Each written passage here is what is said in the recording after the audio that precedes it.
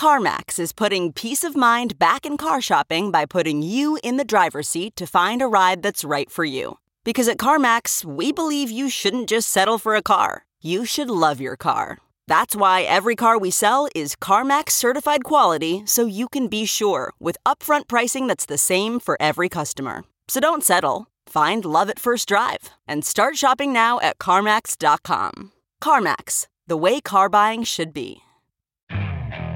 Okay, picture this. It's Friday afternoon when a thought hits you. I can spend another weekend doing the same old whatever, or I can hop into my all-new Hyundai Santa Fe and hit the road. With available H-Track all-wheel drive and 3-row seating, my whole family can head deep into the wild. Conquer the weekend in the all-new Hyundai Santa Fe. Visit HyundaiUSA.com or call 562-314-4603 for more details. Hyundai, there's joy in every journey. Welcome to this very special Twitter Spaces event. This is one that we're just doing as a one-off here. Obviously, we've had quite a bit of news in the crypto space in the last couple of days, and CoinDesk has been in the middle of this for reasons that I think everybody knows. So we want to really dive into a little bit about what it all means, also a little bit about our own coverage of this. It's been, quite a fall from grace in the crypto industry, almost in any industry, I would say. You rarely see something unravel as quickly as we've seen FTX, one of the biggest and most high-profile companies in this space. For those of you who aren't up to speed, there's probably not many of you, but here's a quick recap. The event that sparked the collapse of FTX was, in fact, a CoinDesk story last Wednesday on the makeup of the balance sheet of Alameda Research, a hedge fund closely associated with FTX, which raised serious questions about FTX's solvency. That sparked an online feud between FTX CEO Sam Bankman-Fried and Changpeng Zhao, better known as CZ, the CEO of Binance, the biggest exchange in the crypto world, after the latter revealed that his exchange was dumping its holdings of FTX's self-issued token FTT. That only sparked bigger concerns about FTX, spurring customers to remove more than $400 million from the exchange, according to data from Nansen. All of this, of course, then led to, this current offer, at least this an agreement that sort of seems to be loosely in place at this stage between Binance itself to purchase FTX. Look, CoinDesk played a critical role in this. We have, amongst the people that we're about to introduce to discuss this, Ian Allison, who broke the story last Wednesday of that balance sheet. So I just want to put this out there because, journalists don't like to necessarily be the story. We like to cover the story. But of course, inevitably in this space, there's all sorts of speculation about our role in it and how we handled it, et cetera, et cetera. And we'll get into some of that as best we can. What I do want to remind people of just how very, very important independent journalism is and how important it is that transparency is brought to bear on every aspect of the crypto industry. We maintain that CoinDesk exists and has a vital role, as do other crypto media organizations in this space, precisely because there is a lack of transparency. And the more that we can bring sunlight to bear on all of this, the better it is for everybody. It's painful to see such fallout. And of course, people have lost money in this. But ultimately, if the best practices, the most transparent ways of dealing with assets is what comes out of it, we do believe, as do many others, that this is how this industry and how broadly the public's interest in it is served best. So we're going to get into all that. I just want to do a quick promo as well, just because it's part of my role. CoinDesk, as many of you would know, has a tremendous conference every year called Consensus, and it's coming out again in April in Austin next year, April 26th, 28th. And for listeners of this event, there is a discount code. We're using the term Truth15 just to play on the transparency prospect. That's the code. You can actually get a discount on Consensus tickets with that. Anyway, without further ado, to explore everything that's happened and consider what it all might mean for the industry going forward, I'm joined by the reporter himself who had the initial scoop, Ian Allison, as also by Nicholas Day, CoinDesk's managing editor for policy and regulation, Brad Cowan, our managing editor for markets, and by Tracy Wang, deputy business editor. Thanks all for joining. Can you just go and unmute yourselves now? Thank you so much. Thanks, Michael. Thanks all of you. I'm honored to. I had a couple of things sort of to say to start with. based on stuff that was, well, probably not that importantly. First of all, I'd just like to say, I interviewed Sam Bankman-Fried back in 2018 at Consensus, at CoinDesk conference, and he was just struck me as an extremely nice chap and decent, and took loads of time to explain stuff to me. And I just want to say that I don't relish. I'm not wasn't trying to take anyone down or anything like that, and I actually feel, sorry. In a lot of ways, so just say that first. Second, and more importantly, we did get quite a lot of people saying, you publish this balance sheet, and my editor, who's a consummate professional, 15 years at Bloomberg, a guy called Nick Baker, agonized over this, and but the fact is, we told the person that shared it with us that we wouldn't do that. So that is for everyone why we didn't do that. We honored that, and lastly, and I think most importantly, this I want to say on the record for everyone: this did not come from Binance. This balance sheet did not come to us via Binance. So just wanted to say all that to start with. Thanks, Michael. Yeah, that's great. I'm glad we got that out of the way, Ian. It's important to do so. Why don't you just break down a little bit about what you discovered, right? And why you realized that you had a big story on your hands when you sort of dug into the balance sheet and looked at these, particularly the FTT holdings. Yeah. Well, I mean, I can sort of just in terms of sort of context. Last month I was at a conference like this down in London. It wasn't as noisy as this. And I did a call, I did a chat with a guy that I know speaks quite a bit, and he's some dealings with Alameda. He's deals with, and he said to me, kind of off the record, just in chat, it's a lot weaker than people perceive that balance sheet. It actually is. They did have a absolute ton of money like last year, and now it's considerably smaller, and it was following that I did a call with another chap when I got home, and we were just talking about it. And he just dropped into the chat. He dropped into the chat at the document and said, "Look, here's really something more recent that you can have a look at, and all the rest of it." And I mean, at the time, I thought, well, this is a scoop. This is probably something that's worth publishing and so on. And that's how that kind of happened.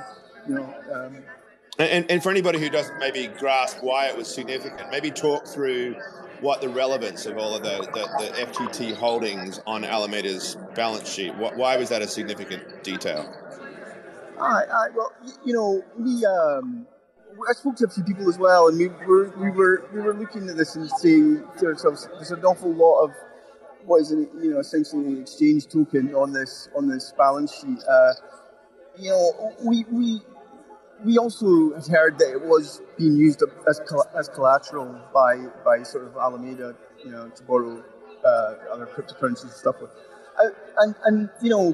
It was, and the way that some people portrayed this, that were sort of, we discussed it with them, they said, look, it's this story that's already exists, that Alameda has this uncomfortably close tie to, FTX. This is like more of that. This is even more highlighting that fact that, that Alameda was one of the main market makers on FTX, and, this would never happen in TradFi. It shouldn't really happen anywhere. But that story, which was very well covered by Bloomberg, right? I think people were of the opinion that this is really taking this to the next sort of level. This is another, part two of that sort of thing. That's kind of how it was spilled out to us. Yeah, I want to dig into it later, maybe with Tracy and some others about really the significance of what these exchange tokens and this sort of circularity almost of that relationship and why that's important. But before we do, Ian, I mean, and maybe because it's noisy, we can let you go in a moment. But just tell us, did you expect? I mean, did you realize how much of a bombshell story you were sitting on? Did you anticipate this kind of fallout? No. I can sort of vaguely remember when the editor hit publish, and I think I was just making some sort of lasagna or something. I was just that's it. That's fair enough. And I know I did, I didn't. And as I said at the start,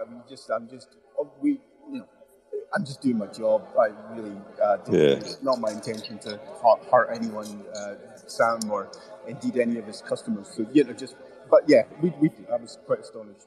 Yeah, I don't think any of us had any sense that this would go, and then when the CZ battle just made it interesting, but like it really was, and it's remarkable how fast these things can move. It really speaks to the kind of environment we live in. We live in a very fast-moving capital market environment, and obviously, suddenly opinions and ideas about the solvency or strength of a particular asset can change so rapidly. Ian, I'll ask you to go on mute for now if you can, so I can bring some others in. All right, Tracy. Yeah, so people talk about these almost like phantom asset concept about without placing judgment on it. And I don't think anyone was suggesting that there was anything untoward about what they were doing. Or illegal, but certainly creating this sort of this is circularity to the idea that the asset that the sister company is holding is that of the other company, and that just creates this sort of really potentially fragile environment. Can you talk to a little bit about why that mattered, and what really is the essence of the problem here? Yeah, the issue with the FTT tokens that we reported with Alameda's balance sheet is that, FTT is a highly illiquid token. It doesn't, trade. It's not, if you wanted to sell a bunch of FTT, you would likely just kind of move the market and, the price of FTT would kind of just plummet. And that's really an issue if you look at Alameda's balance sheet. And we saw that they had, as of June 30th, $7.4 billion worth of loans. Unfortunately, we don't know the breakdown of those loans and who the creditors are, but it was clear from the assets on their balance sheet that they held a bunch of FTT and other Solana and Solana ecosystem tokens that just weren't really liquid. And to what you say, Michael, about the idea of phantom assets, this actually is something that had to do with crypto tokenomics. So what normally happens is when a token is created, there is something the team project gets a portion, a bunch go to investors like venture capitalists, and a portion is kind of just sold to retail investors. And if you look on any type of crypto, data website like CoinMarketCap or CoinGecko, you'll actually see two market caps. And so one market cap is called the circulating market cap, and that is kind of the number of the tokens in circulation. And then there's another figure called the fully diluted market cap. And so what happens when, a token gets launched is that a large portion of these tokens are locked up, which means they're completely illiquid. They have these vesting schedules such that, every 3, 6, 9 months, 1 year, they kind of unlock, and then they can be able to be sold onto, the market. So think of it as a little bit like how, it's kind of like token printing, essentially. And so when Alameda holds a bunch of these highly liquid tokens, a large portion of which are unlocked, that essentially just shows kind of how illiquid their balance sheet is. And so if they, when sometimes they use these tokens as collateral for loans, but if they were to default, the creditor, would likely not be able to recoup the full value of that collateral. So I think it kind of just shows that Alameda's balance sheet was kind of highly levered. Right. And speaking of the balance sheet, I mean, there was some critique or at least questions raised. Okay, did we capture the full story, that this was maybe just a partial balance sheet, and that there's another side to this that was not reflected in that? But that we were pretty confident this was a very strong reflection of the deal of that interrelationship, right? What were some of the signs that led us to that conclusion? As we mentioned in the start, we did reach out to FTX and Alameda for comment, and they declined to comment.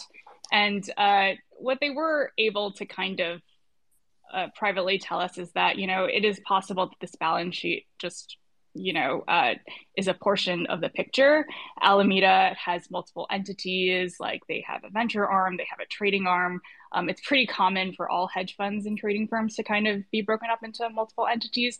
But actually, the balance sheet that we viewed is labeled as consolidated balance sheet as of June 30th. And consolidated typically means that, it kind of aggregates all the entities together. Although we did acknowledge that, it is possible that they have other assets or that, the balance sheet was just, we didn't really know anything about their accounting practices at all. And so it is a possibility that there are more assets out there. But we saw that Caroline Ellison, the CEO of Alameda, tweeted in response. This was several days actually after the article came out that, Alameda had $10 billion worth of assets not reflected on the balance sheet that we viewed. What's unclear from Caroline's comment is, the liquidity profile of those 10 billion in assets, and if they have actually any liabilities to offset those assets. So those are still questions that, we don't really, the Alameda hasn't really responded to. And I would like to point out just that, if they really did have 10 billion and these assets were liquid, it seems like that, those assets could certainly be very useful at a time like now. Yeah, indeed. Is there another shoe to drop? Let's push this conversation a bit forward now, because there's the other side of it. Of course, is $8 billion in liabilities. I think is the number that was applied to the other side of the balance sheet there. Obviously, we don't know who those creditors are. We've seen sort of clearly with prior moments in this rather ugly crypto winter where, big players in this space, there's been exposure to that. We've had fallout across the industry. What could happen? Is there, what do we know? What don't we know? What's the conversation around exposure to Alameda at this point? Oh man, this is a loaded question. Not just for Alameda and FTX, but also just the entire crypto ecosystem. It's just shocking how FTX, or what I like to call the FTX Alameda industrial complex, has just touched every facet of crypto, from regulation to layer ones to venture. It's just We'll be able to see in the coming months how the crypto community and markets react. But specifically with Alameda, it is important to note that our balance sheet is of June 30th, and kind of almost 5 months have passed since then. But we can clearly tell from their balance sheet that they held a lot of Solana ecosystem tokens and unlocked Solana. In fact, if I did some quick mental math, they held approximately a third of all of the unlocked Solana tokens as of June 30th. We are seeing that in the markets right now with the price of Solana kind of tanking. I think the Solana ecosystem, out of all of the layer ones, are the worst hit from the outcomes of this event. Also, it's important to mention, with taking a step back, the rumored figure is that there is around a $6 billion hole for FTX. And, this is why CZ kind of stepped in and said preliminarily he might bail them out. But anytime you have a hole of that magnitude, and that's just for FTX, we don't know the current situation with Alameda. Anytime you have a $6 billion hole just kind of go poof, the money goes poof, there's going to be, shoes that drop. We know that any projects, any venture investments that Alameda and FTX Ventures invested in, usually VCs, they kind of, write a check. They sign a commitment with a project and they write checks in series of installments. It can probably be expected that any of the projects that they backed won't be receiving follow-up checks from FTX or Alameda. The Solana ecosystem, I think basically any of the assets that they hold, they're likely going to be experiencing a lot of sell pressure. Yeah. Okay, Brad, why don't I bring you in here, since you have from your perch, as markets editor, they're looking at this broad fallout. Like, what has it meant for Bitcoin and for all the broader assets in this, the broad, the whole crypto asset class? Is this one of those systemic risk, or everybody gets to slide with it? What's happening out there? Well, yeah, I thought Tracy did a great job of discussing. Initially this was just in the markets focused on this FTT token, and we saw a drop in that, and that was sort of a sign of distress. But initially, Bitcoin and Ether really were holding up pretty strong. Bitcoin's been trading at whatever 20K, 21K for the past month or so, and there wasn't a lot of movement. But yesterday, as things got a lot worse, and it became clear just how dire the situation was at FTX, and there was appeared to be a deposit run in FTX, and it was just a classic scramble for liquidity, people just getting out of whatever they could. And, and we're seeing that again today. Ian scooped just out about Binance might be reconsidering, the deal after having a quick early look at FTX's books. And we're seeing a fresh dive in Bitcoin down below 17K now for the first time since November of 2020. We just put that story out. And so, we're now seeing the broader contagion to crypto markets. One of my colleagues, Jocelyn Young, reported on Monday that Sol, the Solana token, was another one that was might be in the eye of the storm, just because that was another, as Tracy put it, in some ways affiliated with the FTX industrial complex, the Sam Bankman-Fried industrial complex, and that one was getting hit a little bit on Monday. And the theory is just if Alameda needs to dump a lot of the stuff that to get liquidity, then that might be it's going to dump the stuff that's liquid, as firms do when they get in these situations. And so, and sure enough, Sol has really gotten hit hard the past couple of days. So, to answer your question, Michael, we really are seeing signs of broader market contagion now. Yeah, just to be clear, Bitcoin down 15% on the day, 17,106. Not happy. ETH 24%, 1,165. So clearly a very difficult time. And yes, let's just, Ian, if you're still with us, the latest story that you've had, talk us through a little bit about this. We had the big news of the letter of intent at least yesterday, but already one day later, it looks like this might not go ahead. Binance strongly leaning towards scrapping the rescue. What can you update listeners on? Oh, hi there. Yeah. Was speaking to someone this morning. Very close to this deal, this proposed deal, and they were. They stopped short of saying this is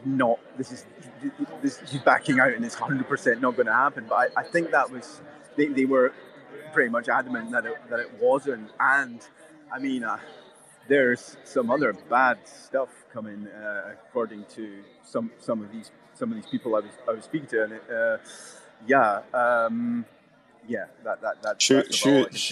shoes are dropping. Yeah, let's just.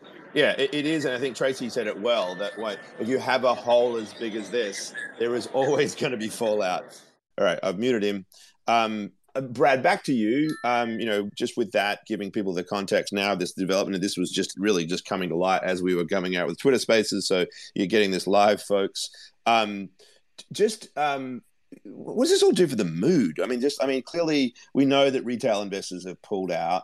We've been reporting for some time that even as crypto winter took hold, though, there was still this sort of strategic investments that sees coming in and TradFi companies like gearing up through winter to maybe play a role in this space for various announcements, BlackRock and Coinbase and so forth. Does this it does put a damper, obviously, on the mood, but does it change the trajectory of investment in crypto broadly? I would say it's going to have to. Yeah, we were just, we often look at the it's the alternative.me's crypto fear and greed index. It's like a dial basically on a website, and it sort of tells you what the mood's like in crypto. And it's currently pointing to fear. And I was actually surprised by that, because I would think right now it's what we're seeing in the markets really looks like extreme fear. We were trading in this sideways regime of the markets. We were starting to see some altcoins going up. With Ethereum, people talking about the ultrasound money narrative, and Ether becoming, harder money, post merge, and then all of a sudden this comes out of nowhere, and we're back on Bitcoin down below 17K all of a sudden, and now people are speculating: is there another shoe to drop, or do we need to? There's a lot of chatter on Twitter. Do we need to go down to 13,000 where we're going to take out Michael Saylor, where he's going to have to capitulate?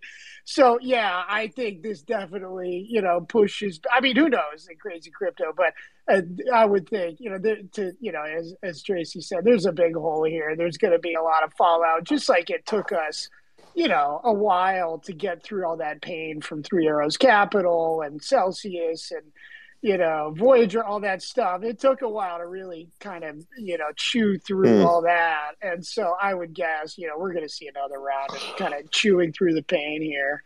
And what does it say about these, exchange-issued tokens, right? Clearly, we see the problems with FTT.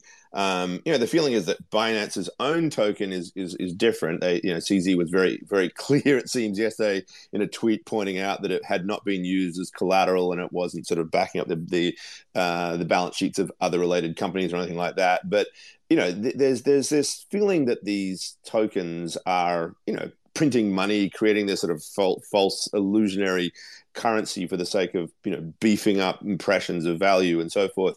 I imagine that class of asset isn't looking too good at the moment. Well, we actually reported yesterday BNB token, which is a little bit of a different animal in some ways, because it's also used, as kind of a DeFi smart contract asset and Binance Smart Chain. But it was originally the Binance exchange token. It's kind of their ecosystem token, and it's one of the biggest overall. That one actually got a pretty nice little pop yesterday after this deal was announced yesterday, although it subsequently sold off along with kind of the broader market.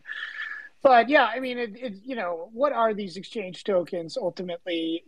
One thing that is definitely a takeaway from what we've seen this week is, they're not equity.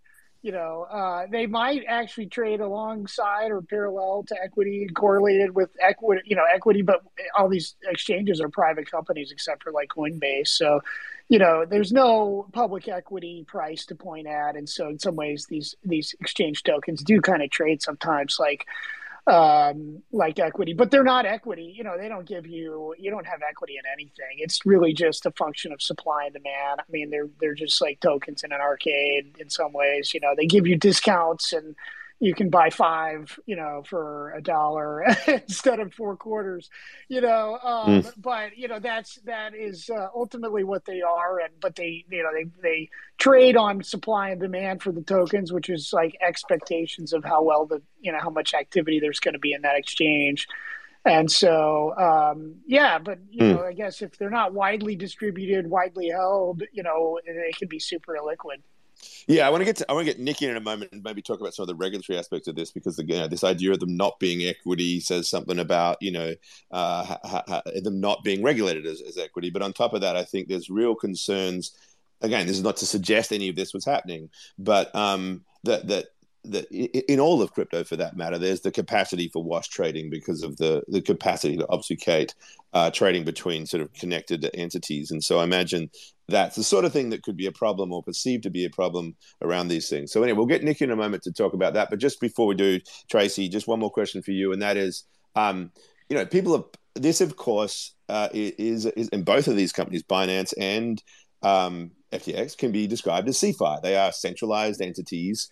At least sort of the main part of their exchanges have this custodial relationship. And folks during the crypto winter have been pointing out that perhaps, with the exception of Luna, which was a big one, most of the problems have actually been with these centralized finance entities, that in fact is the problem, that there's a lack of regulation of those entities, and perhaps decentralized exchanges are the way forward, where some of them have actually held up remarkably well despite all this.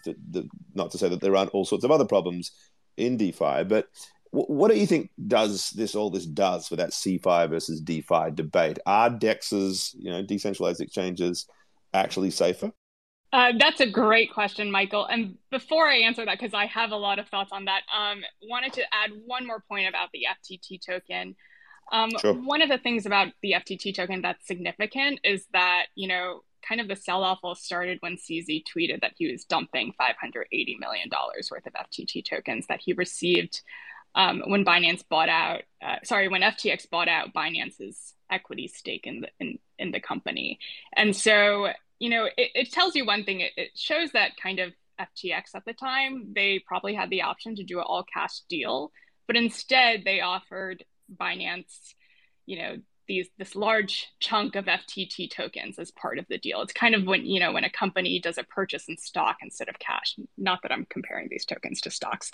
And that really, I think, ended up biting him in the butt, because it gave CZ a kind of, a card that he can kind of pull out of his back pocket. It's unclear if CZ knew that, him announcing that he would be selling all of this FTT would unleash the chaos that we were seeing today. But clearly, that was in hindsight kind of a very critical decision that happened.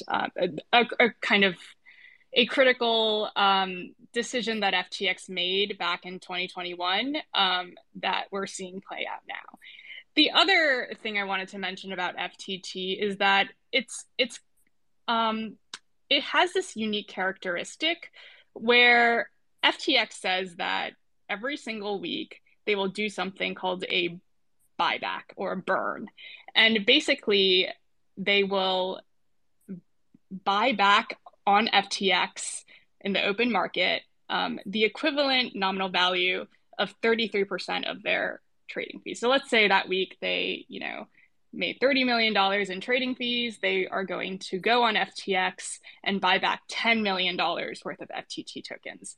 And I don't think Binance does this, but I could be mistaken. But that is a specific feature of FTX, and Sam tweets about the burn every single week, that makes FTT kind of unique and probably will open it to regulatory scrutiny when all of this is over. But although, I don't know that for sure, and Nick probably has some comments on that, but basically, it sounds like the revenues of FTX will somehow flow back to the token in the form of just this buyback. It's kind of like deflationary in that sense. And so it'll be interesting to see in the future how that kind of pans out once regulators kind of look at FTT. And I think FTT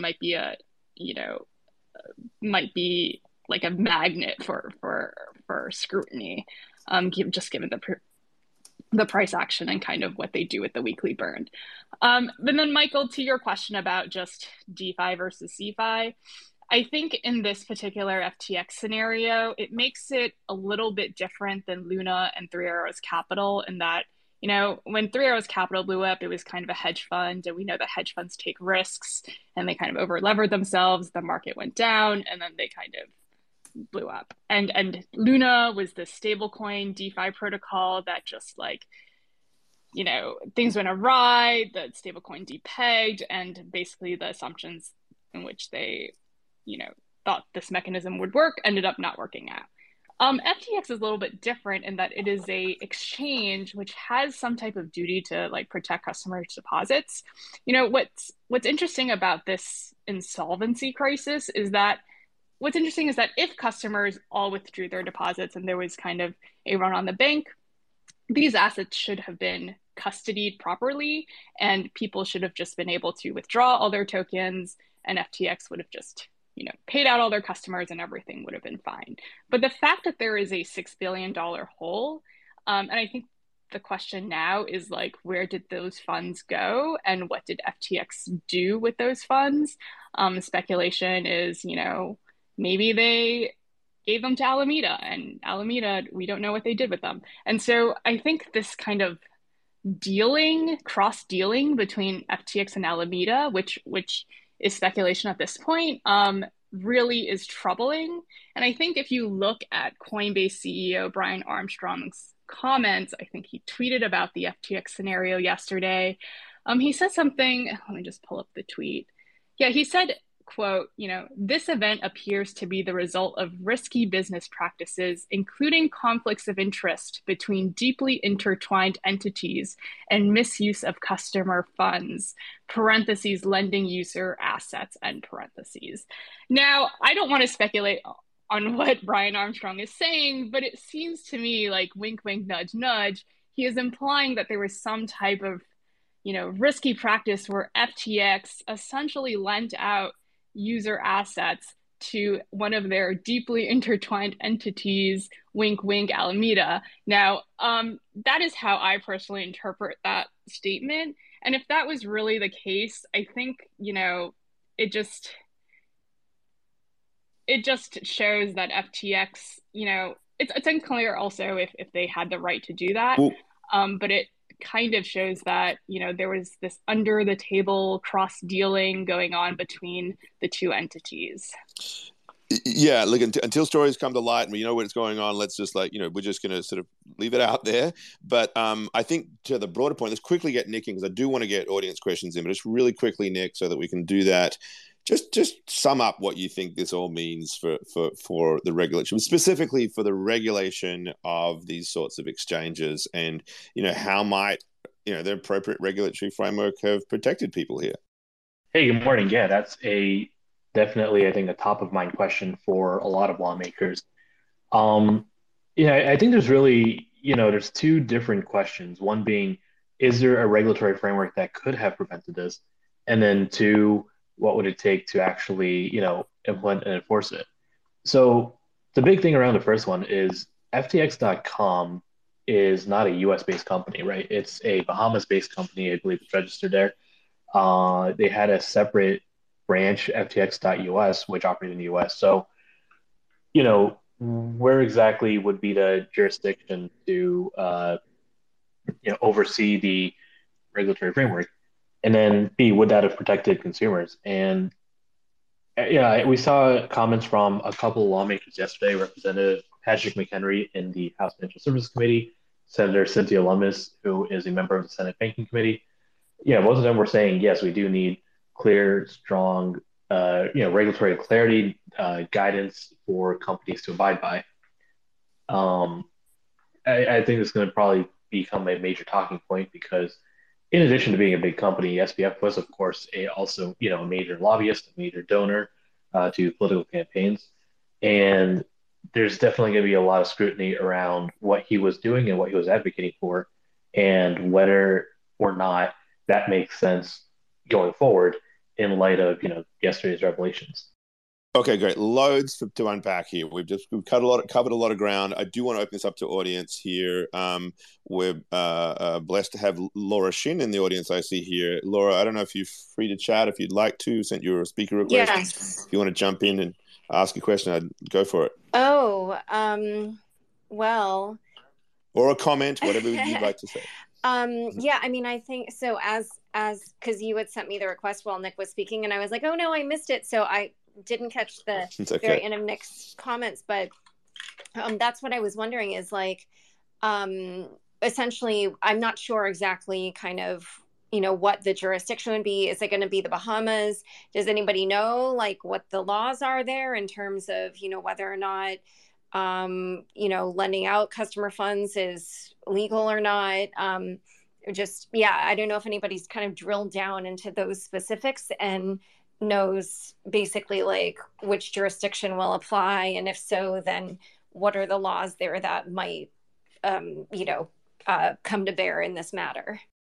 Yeah, no, I think that's going to be we're going to see a lot of focus on that question in the coming days, I suspect. One aspect is, to what extent does FTX.com have a US entanglement? Is it sharing any funds or anything with FTX.US? Do they have any US customers? You know, even despite the fact that FTX US is supposed to, handle all US customers. I mean, some of the investors in FTX.com, I think, are based in the US. So if they want to sue or anything, they probably would have some kind of jurisdiction to try and go after FTX on a legal basis.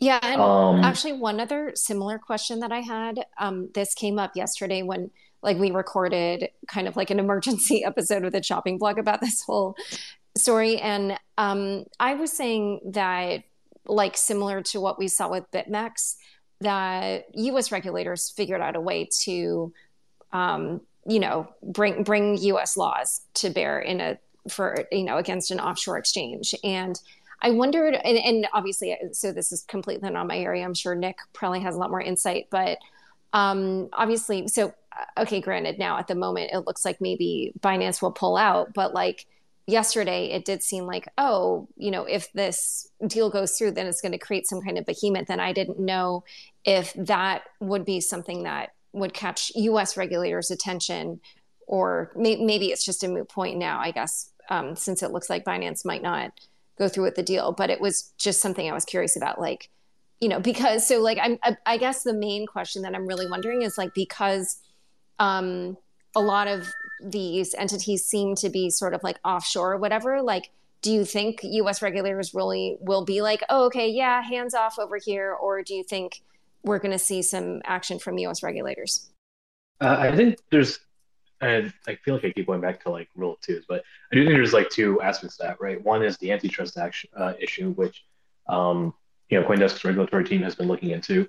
And it does look like there's going to be antitrust interest from US and European regulators for sure, just on, how the deal was announced, how it came together, whether or not the companies involved filed the appropriate paperwork with the various authorities. Um, so there will be for sure some kind of antitrust investigation if this deal goes forward, it looks like. So that's one angle to it. And the other is, is there going to be any kind of like national security concern, or, anyone who is watching the Twitter deal, not familiar, but has probably seen a little bit about the whole foreign investment committee that the U.S. has, where they can try and force foreign investors in companies operating or within the U.S. to sell their shares, or otherwise block deals.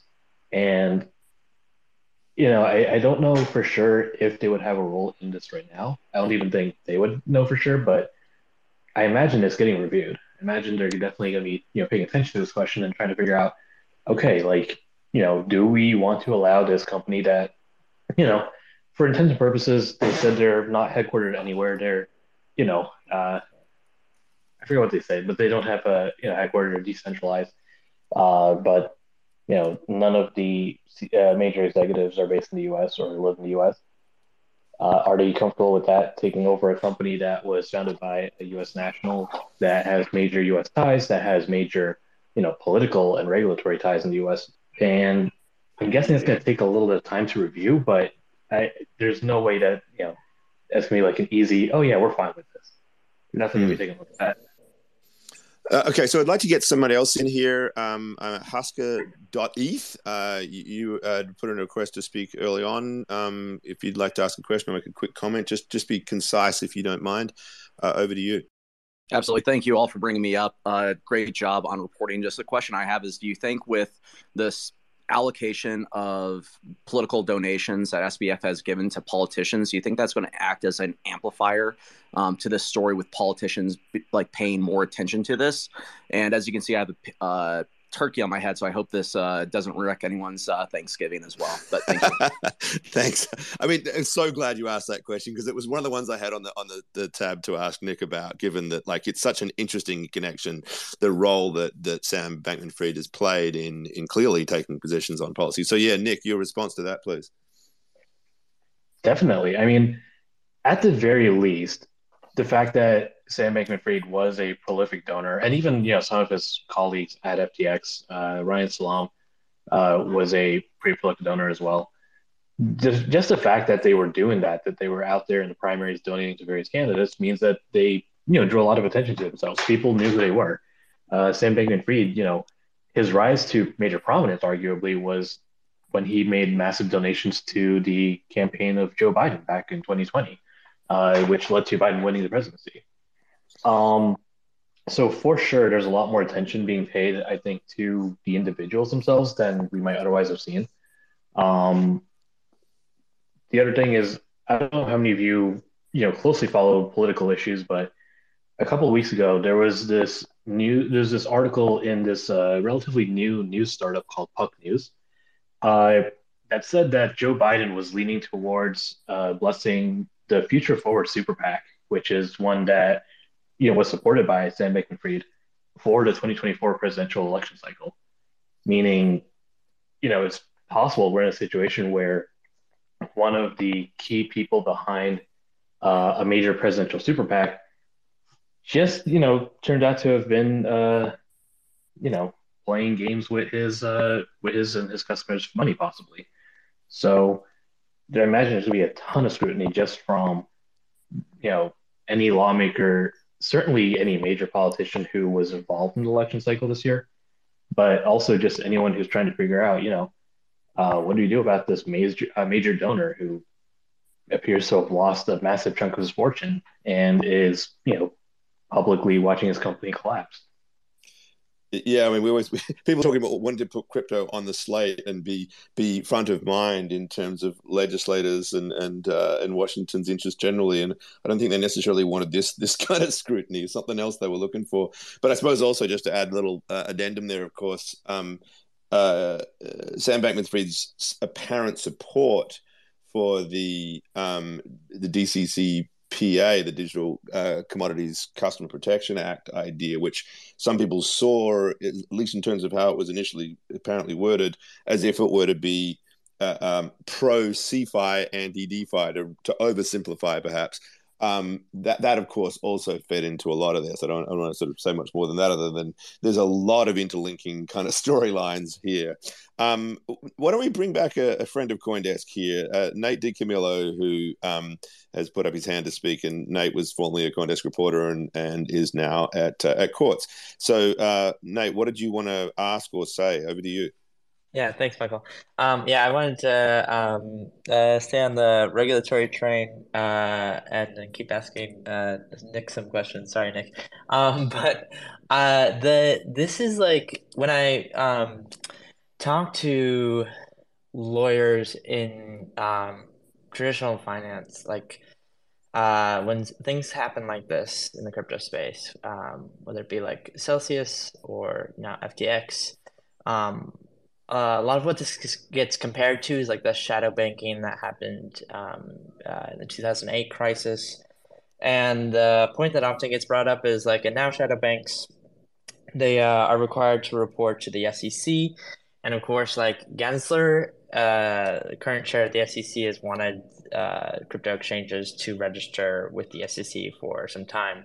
But I'm curious, Nick, if you have any thoughts as to like, beyond just registering with the SEC, what kind of things exchanges ought to report to the SEC in order to make sure that things like this don't happen in the future? Like what kind of requirements do you think lawyers or Gensler are interested in?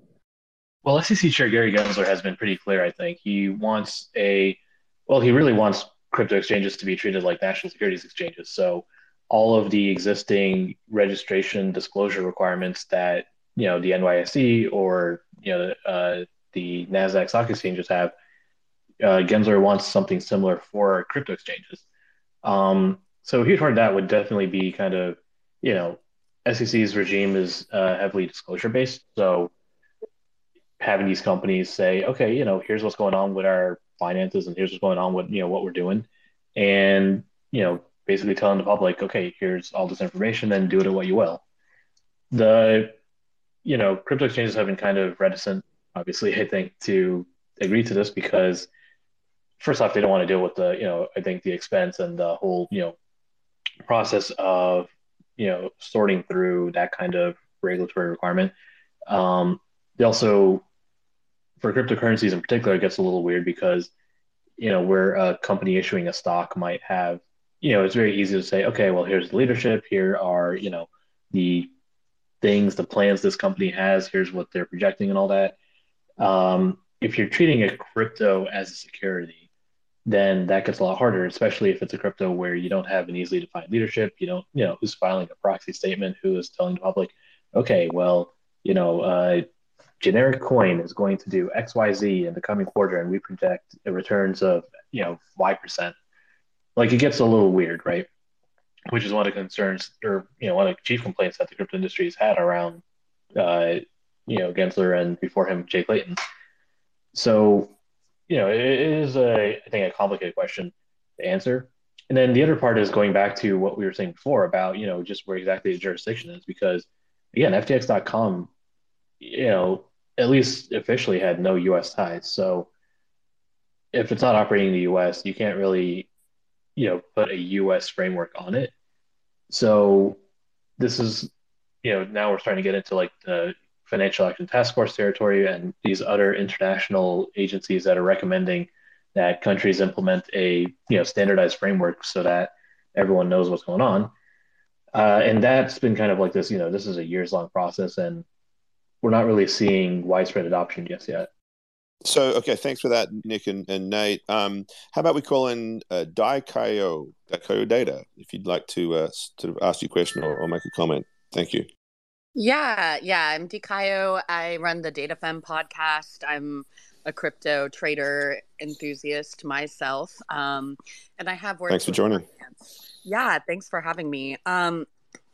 I just wonder, I know that y'all have a conference coming up in April in Austin, and I'm curious, I guess, how, in-person events might help to demystify all of, this, just, like it's easy to be mystified when everything happens online. And I'm wondering if that's the part of the goal of your conference. Oh, well, I think I can probably take that one best. Thank you for asking that question. We're actually, excited about putting Consensus on again next year. It was a big deal this past year. It was the first time after COVID, and we took it to Austin and converted what had been more of a traditional kind of in-hotel conference into something that's more of a festival. Look, I just say, look, I think you're absolutely right.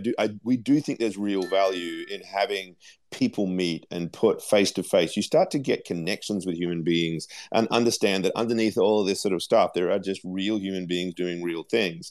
And I think that is one of the great values of any conference for that matter. But I think particularly because of the very online and sometimes opaque nature of what we're all up to across so many different stakeholders with so many different interests and competing interests, that actually having them all in the same room and being able to put a name and a face to who you're talking to, I think is extremely valuable. So we certainly encourage people, and this wasn't a planted question, everybody, but I'm going to remind everyone that there is a discount code that we're actually attaching to the speaker spaces for anybody who wants to sign up for Consensus. Truth15 is the discount code.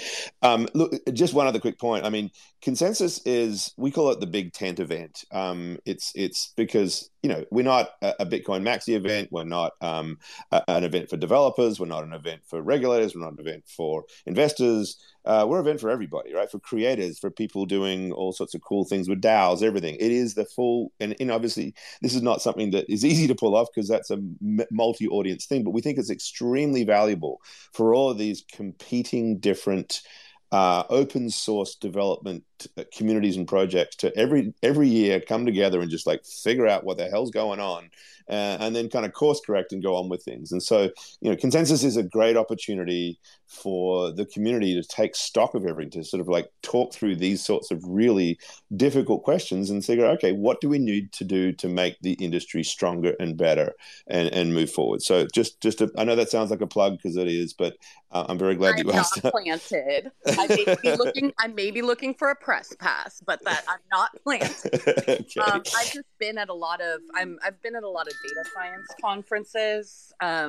lately, and I just know that sometimes conversations happen in an unstructured way that actually provide, a lot of, I guess, insight for people who might have never met otherwise, who have a lot of stake in the industry, Oh yeah, 100%. As somebody who's been in media for a long time, the chance to actually ask a question without the PR flack being the actual intermediator between that, we see this sort of stuff as gold, right? So yes, you're absolutely right. The unstructured element of it, I think, brings out a transparency that's not there, and also just like surprising insights that wouldn't otherwise have. Anyway, let's move on here. Jose Rodrigo from Benzinga, thanks for putting up your hand to ask a question. We've only got 5 minutes left, so if you can just be succinct, that'd be great.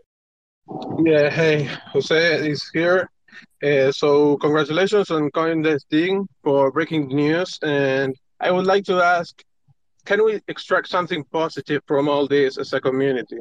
What can we learn, in your opinion? Well, I'll say something quick, and I don't know if anybody else want to jump in after me, but I just think that at the end of the day, we can all have a variety of opinions about what sort of regulation needs to be in place. But CoinDesk does not pick any winners. We don't have any support for any particular type of technology, any particular company. But I think that collectively, we want this technology, this industry to develop, whatever direction that is, that's in the broad public interest. And so, look, anything that shines light on problematic behavior, problematic structures, and sort of asks serious questions about how it could be better addressed is ultimately for the strength of the industry.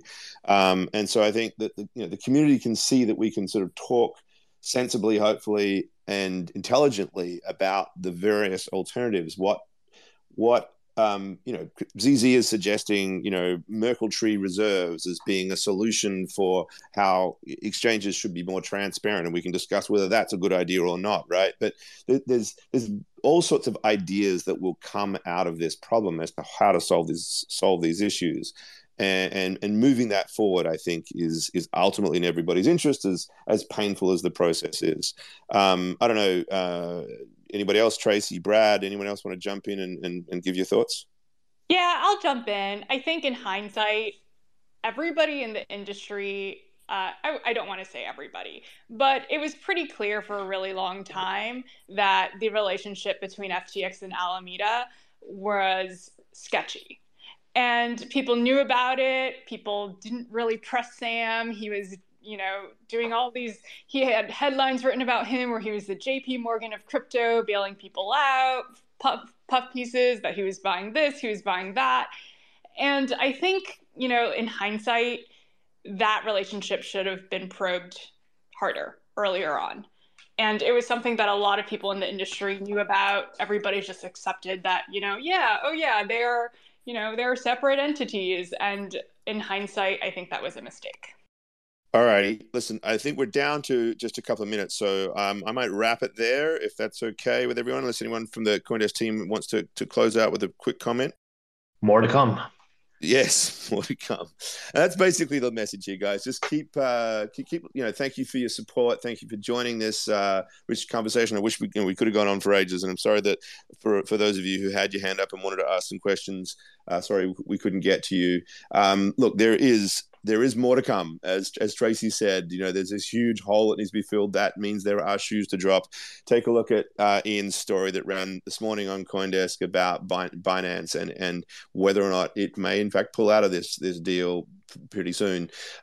There's lots of different moving parts here, so please keep listening to CoinDesk TV podcast, and obviously coming to our website and reading our stories from people like Ian and Nick and Brad and Tracy. Thank you all for your support. We'll sign off from now until next time. Okay, bye for now.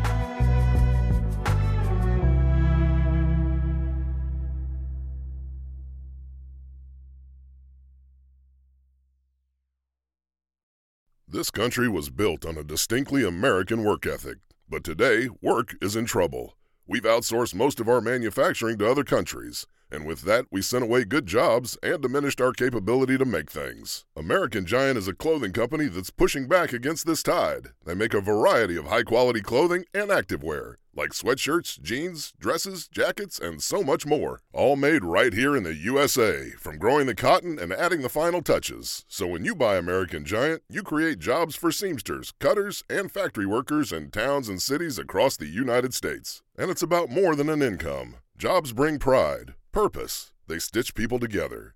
If all that sounds good to you, visit American-Giant.com and get 20% off your first order when you use code STAPLE20 at checkout. That's 20% off your first order at American-Giant.com with promo code STAPLE20.